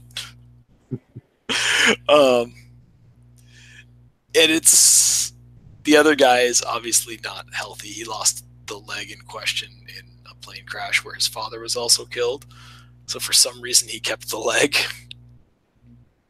did a home mummifying job on it. And then there was the film gets oddly deep into the opioid crisis by accident. It's a 2015 film, so back before anybody was talking about the opioid crisis, really. This guy got hooked on his painkillers after his leg was severed, and it really ruined his life. And this movie follows this, basically he shows back up in town when the story comes out that this guy found a leg in a storage locker, and he's like, that's my leg, can I have it? And the other guy's like, no, which I think surprised everyone. And so we end up following these two guys, and it's the one guy, it's actually it ends up being his journey of recovery. This whole thing ends up being about him getting past his addiction, reconnecting with his family, actually seeking help to deal with what's come from the death of his father in this plane crash, and the death of when you lose your father and your leg in the same plane crash, it's going to have an impact on you, and if you don't deal with that, it messes you up, right? And meanwhile, the other guy, it's kind of almost a bit of a downward spiral for him, because he catches the fame buzz when his name starts showing up in the paper because he found a leg, and he's trying to find his own ways to be to get rich and famous. And by the end of the movie, we see his it's having a negative impact on some of his relationship with his family. So it's super interesting, but everybody in it is fucking weird, and it's hilarious to listen to them talk and to try to explain their positions on these matters. Imagine a guy trying to just explain, why he should legally own somebody else's severed leg, which blew my mind. Nowhere in this did they bring up isn't it illegal to buy and sell human body parts? That's got to be a law, right? Yes. It must be, right? I don't know. I know you can't sell anything body related over eBay for such reasons. Okay. So there you go. I guess this maybe if you buy it in person, there's less paperwork. I don't know. It's like a gun show loophole, but for human legs. Let's see what the Google says. Is it illegal to purchase human body parts in the United States? What's that siren in the background, Brian? That's quick. Well, here we go. Says in the headline, it's easy and legal. God damn you, ad. It's easy and legal to buy and sell human body parts in the U.S. All right. Let me see what it says. Is this the whole article? Why can't it just be Simply stated, yeah, I don't know. Apparently, it is, if a medical facility is selling body parts, then they can be purchased, which is a weird. Oh, is that like for? Trying to find the sentence where they just sort of sum the whole thing up, but this is like a fucking long ass article. The minutiae of purchasing body parts. Pretty much. Well, it feels like maybe it should be a complicated question. Now that I'm thinking about it, maybe there shouldn't be a one-line answer to that question. Anyways, continue on. I'll try to find a definite answer for this. Yeah, I definitely recommend the documentary Finders Keepers. Like I say, it's just weird to see these guys do this. It's pretty interesting. There's this other chick that shows up in the documentary. She her thing is that she prepares bones for to make them better to display. When she finds out about this story, she voluntarily inserts herself into it because she wants to help this guy get his leg ready to be displayable. Which she needs her own documentary to figure that shit out. I don't know what's wrong with that girl. I don't know how you describe that hobby, but at one point they actually ask her what is this you're doing? And she's like, oh, there must be a name for it, but I don't know. And it's wait, so nobody even taught you how to do this? You're self-taught on cleaning human bones? That's weird. That's super weird. I'd like to know what's going on with her. Yeah, and the one really uplifting thing about it, the part that blew my mind, so they go on this judge show, and they have their little fake court session, and there's clips of it in the thing. Apparently, the one guy who's hooked on opioids, the judge recognizes it from from the courtroom, and goes to his producers and is we got to do something about that guy. He seems really unhealthy. And the producers of the show actually pull the strings necessary and pay for him to go into an expensive rehab to get his life back in order. And I'm that's pretty cool. You don't expect to hear that story from producers of cable television judge show.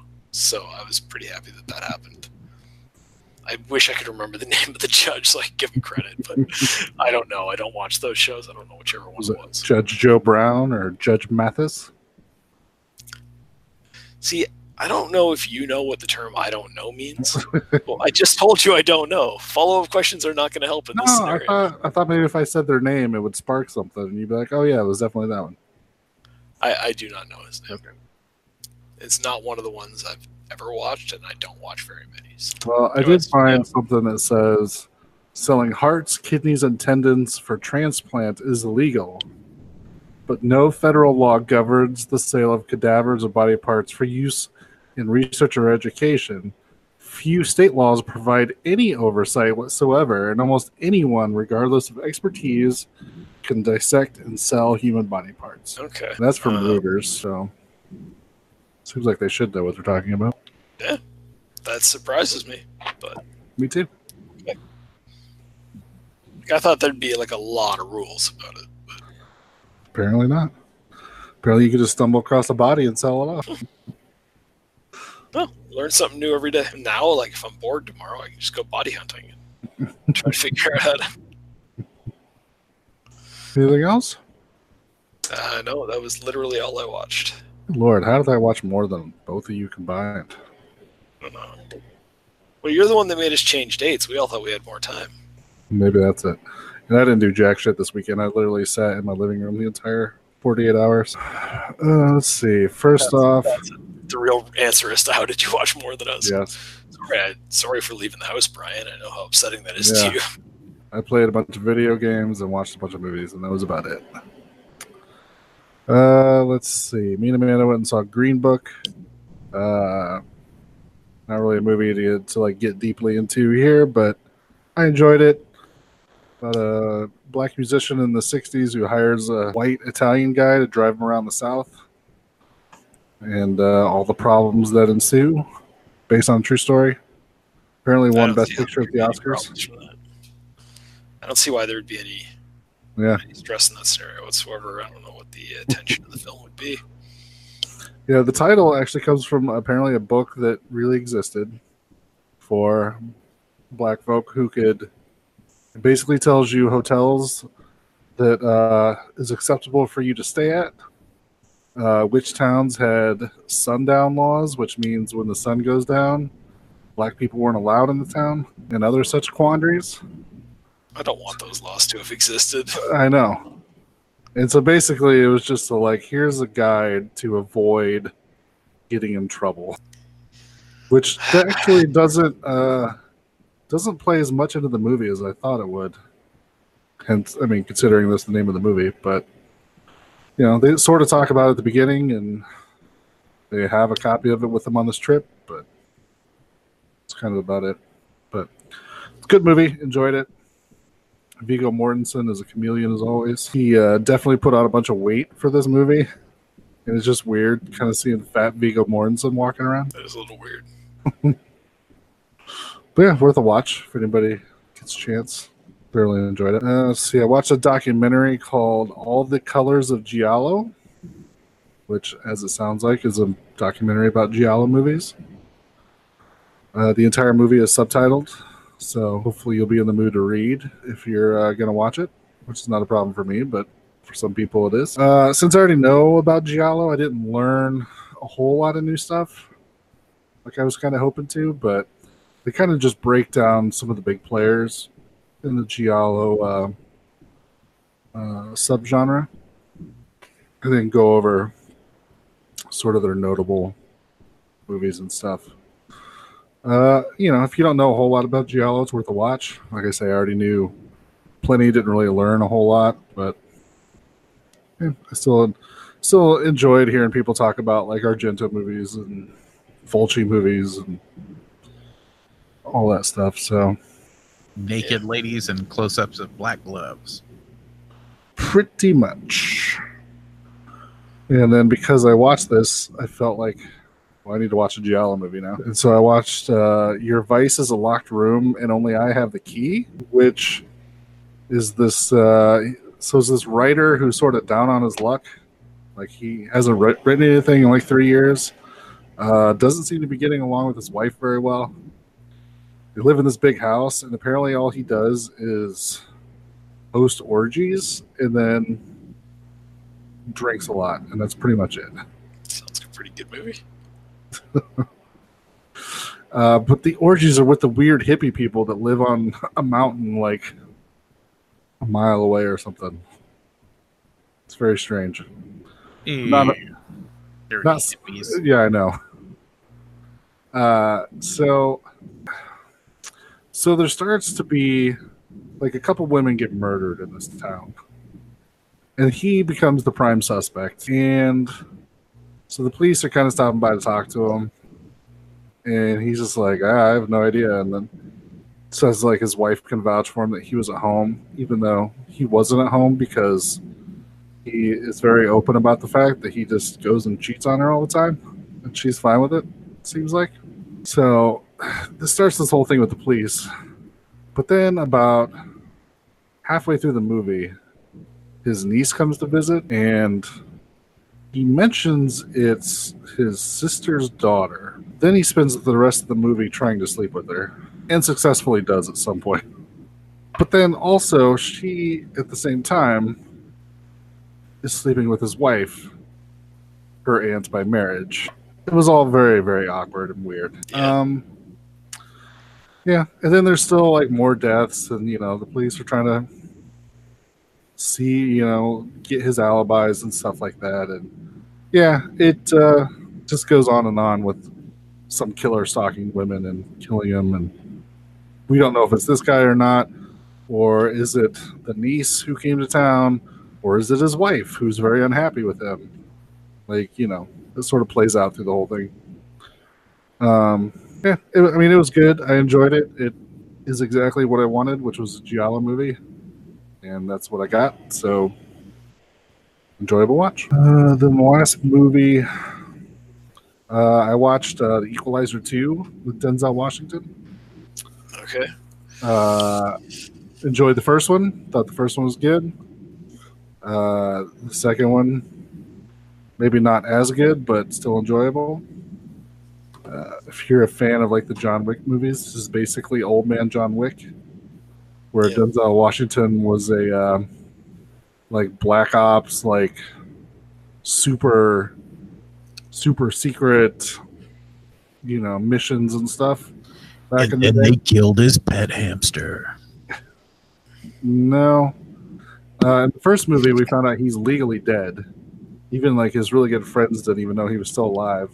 But now he's just an old man working at like a Lowe's. And then, shit goes down and he has to be a badass again. And then in this movie, he's just... either one of you ever watched the Equalizer TV show back in the day? No, my mom watched it, so I'm aware that it existed. But Yeah. I don't think I ever actually sat and watched an episode. My grandparents watched it, so I watched, a handful of episodes with them. So basically, by the end of the first movie, it's sort of set up kind of what the TV show was, where he's obviously this guy that's really good at, special ops, like Black Ops stuff, and he can go in, take out mobsters and like all this other stuff. So he sort of sets it up that he will help just random normal people that are like entrenched and stuff like this. And he obviously has a very special set of skills, not to steal from Liam Neeson, and he can help these regular people out. So in the second one, starts off kind of doing that. But then something goes awry, and basically one of his best friends, who we meet in the first movie, gets killed on a diplomatic mission. And so he starts investigating what happened and starts uncovering a bunch of crazy stuff that, nobody's supposed to. And then they come after him after they find out that he knows. It's that sort of thing. It's very, like I said, it's very much old man John Wick, which I'm perfectly fine with. Denzel Washington does a great job. And I don't know. I enjoyed it. Him setting traps and going after, mobsters or I don't know what the term is. Terrorists, maybe? But I mean, they're like that Russian mob type terrorists. So I don't know if there's like a separate designation for stuff like that. It's got to be. Probably. But yeah, I missed it in the theater. I was kind of bummed out, but Vudu had it on sale, so I picked it up, gave it a watch. Enjoyed it, and hope to make a third one. See. I really... what's up? So I should watch that. The first one was pretty good. Like I say, Yeah. I have no connection to the source material, so I'm just... Yeah, I mean, it's basically the ideas, it seems like, is about the same thing, and then it's completely different. Because I just remember on the TV show, it was Alfred Woodward, the policeman from The Wicker Man, and he was just this grumpy old British guy that would help people, like children who've been kidnapped and what other crazy stuff came out that week in the 80s. Was it similar to the setup where like people came to him looking for help? Yeah, I don't remember like what the gimmick was. I feel like it was like a classified in a newspaper or something. Okay. And then people would, find it and like, I need help, blah, blah, blah. And then he would help them. Sort of like an A-Team type thing where, if you know where to look and you know how to find them, you can hire the A-Team. It was sort of like that.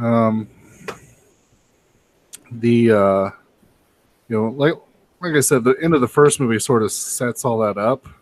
And I think, if I remember correctly, it ends with him like posting on like a website or something, or he set up a website that he can help people.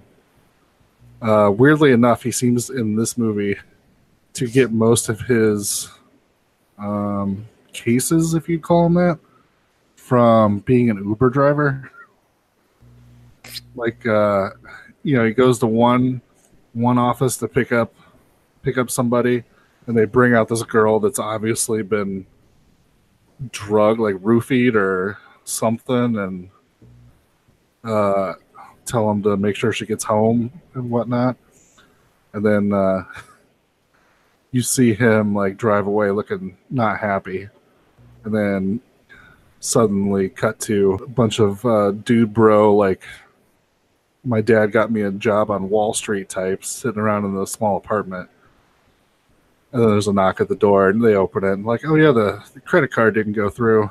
And then he basically goes in while they say they'll get another card or whatever. And then basically tells them, like, I know you date raped that woman and videotaped it and all that stuff. So you're going to give me all that stuff before I have to hurt you?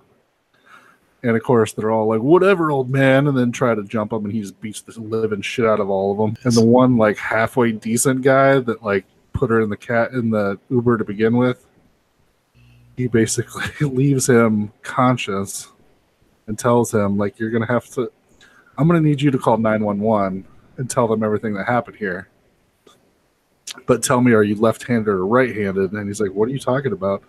Are you left-handed or right-handed? He's like, right-handed. So he grabs his left hand and then just breaks all of the fingers on his left hand and then punches him in the face and then leaves. So, I mean, there's like little like sub plots like that go throughout it. But then, yeah, most of it's him trying to figure out who killed his friend and what sort of government conspiracy they're trying to cover up or get rid of or whatnot. Yeah, sounds good, actually. Yeah. Like I said, I enjoyed it. Hope they make a third one. And then I need to go revisit the first two John Wick movies to get ready for the third one that's coming out. Here's a brief glimpse of some of the truly fine pictures we've scheduled in the near future. So what's happening next week? So next week, we decided we haven't done like some horror movies in a while. So I suggested some, and then we thought, well, those are episodes of Masters of Horror, so maybe we should save those for another short week. So I compromised with some comedy horror, and we're going to check out Dale and Tucker versus Evil, which is fantastic. It's also called Tucker and Dale versus Evil. Tucker and Dale, you're right. No, I said that in my head. I'm like, Tucker and Dale. I'm like, no, that doesn't sound right. Maybe it's the other way. Dale and Tucker? Whatever. All right. Tucker and Dale versus Evil. And then follow that up with Cabin in the Woods. I like how your first review of Tucker and Dale versus Evil is going to be about how the name is wrong. Yeah. So basically two movies that take horror movie tropes and then do everything they can to kind of make fun of that, which I am totally on board for. Yeah, I'm down with both of these movies. I'm happy to be rewatching them. Yeah, I haven't watched either one of them in a while. I think Cabin in the Woods was just on some channel, and like I was flipping through the TV, and so I was like, "Oh, we got to stop," because it's right at the scene where everything gets unleashed into the organization or whatever you want to call it, and that's pretty much like the best scene ever. So. Yeah, I haven't actually seen that in a while, so it's going to be fun to go back to. You excited, Noah? I could tell by your silence. He threw himself into the wood chipper. Please remember to replace the speaker on the post when you leave the theater.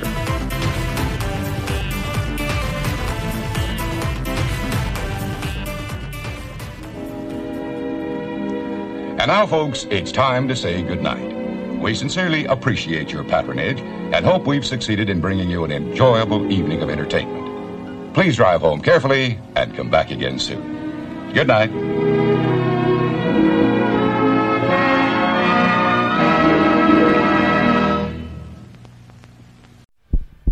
As a Club Ireland member, you can experience the beautiful game like never before. Savor the hospitality, the excitement on the pitch, and the best premium seats in the Aviva Stadium from just €100 per match. With 3, 5, and 10-year Club Ireland membership, you can enjoy exclusive football experiences, priority on away tickets, and an evening with Mick McCarthy. It really is a match day with more. Visit fai.ie/Club Ireland and be at the heart of it all. As a Club Ireland member, you can experience the beautiful game like never before. Savor the hospitality, the excitement on the pitch, and the best premium seats in the Aviva Stadium from just €100 per match. With 3, 5, and 10-year Club Ireland membership, you can enjoy exclusive football experiences, priority on away tickets, and an evening with Mick McCarthy. It really is a match day with more. Visit fai.ie/Club Ireland and be at the heart of it all.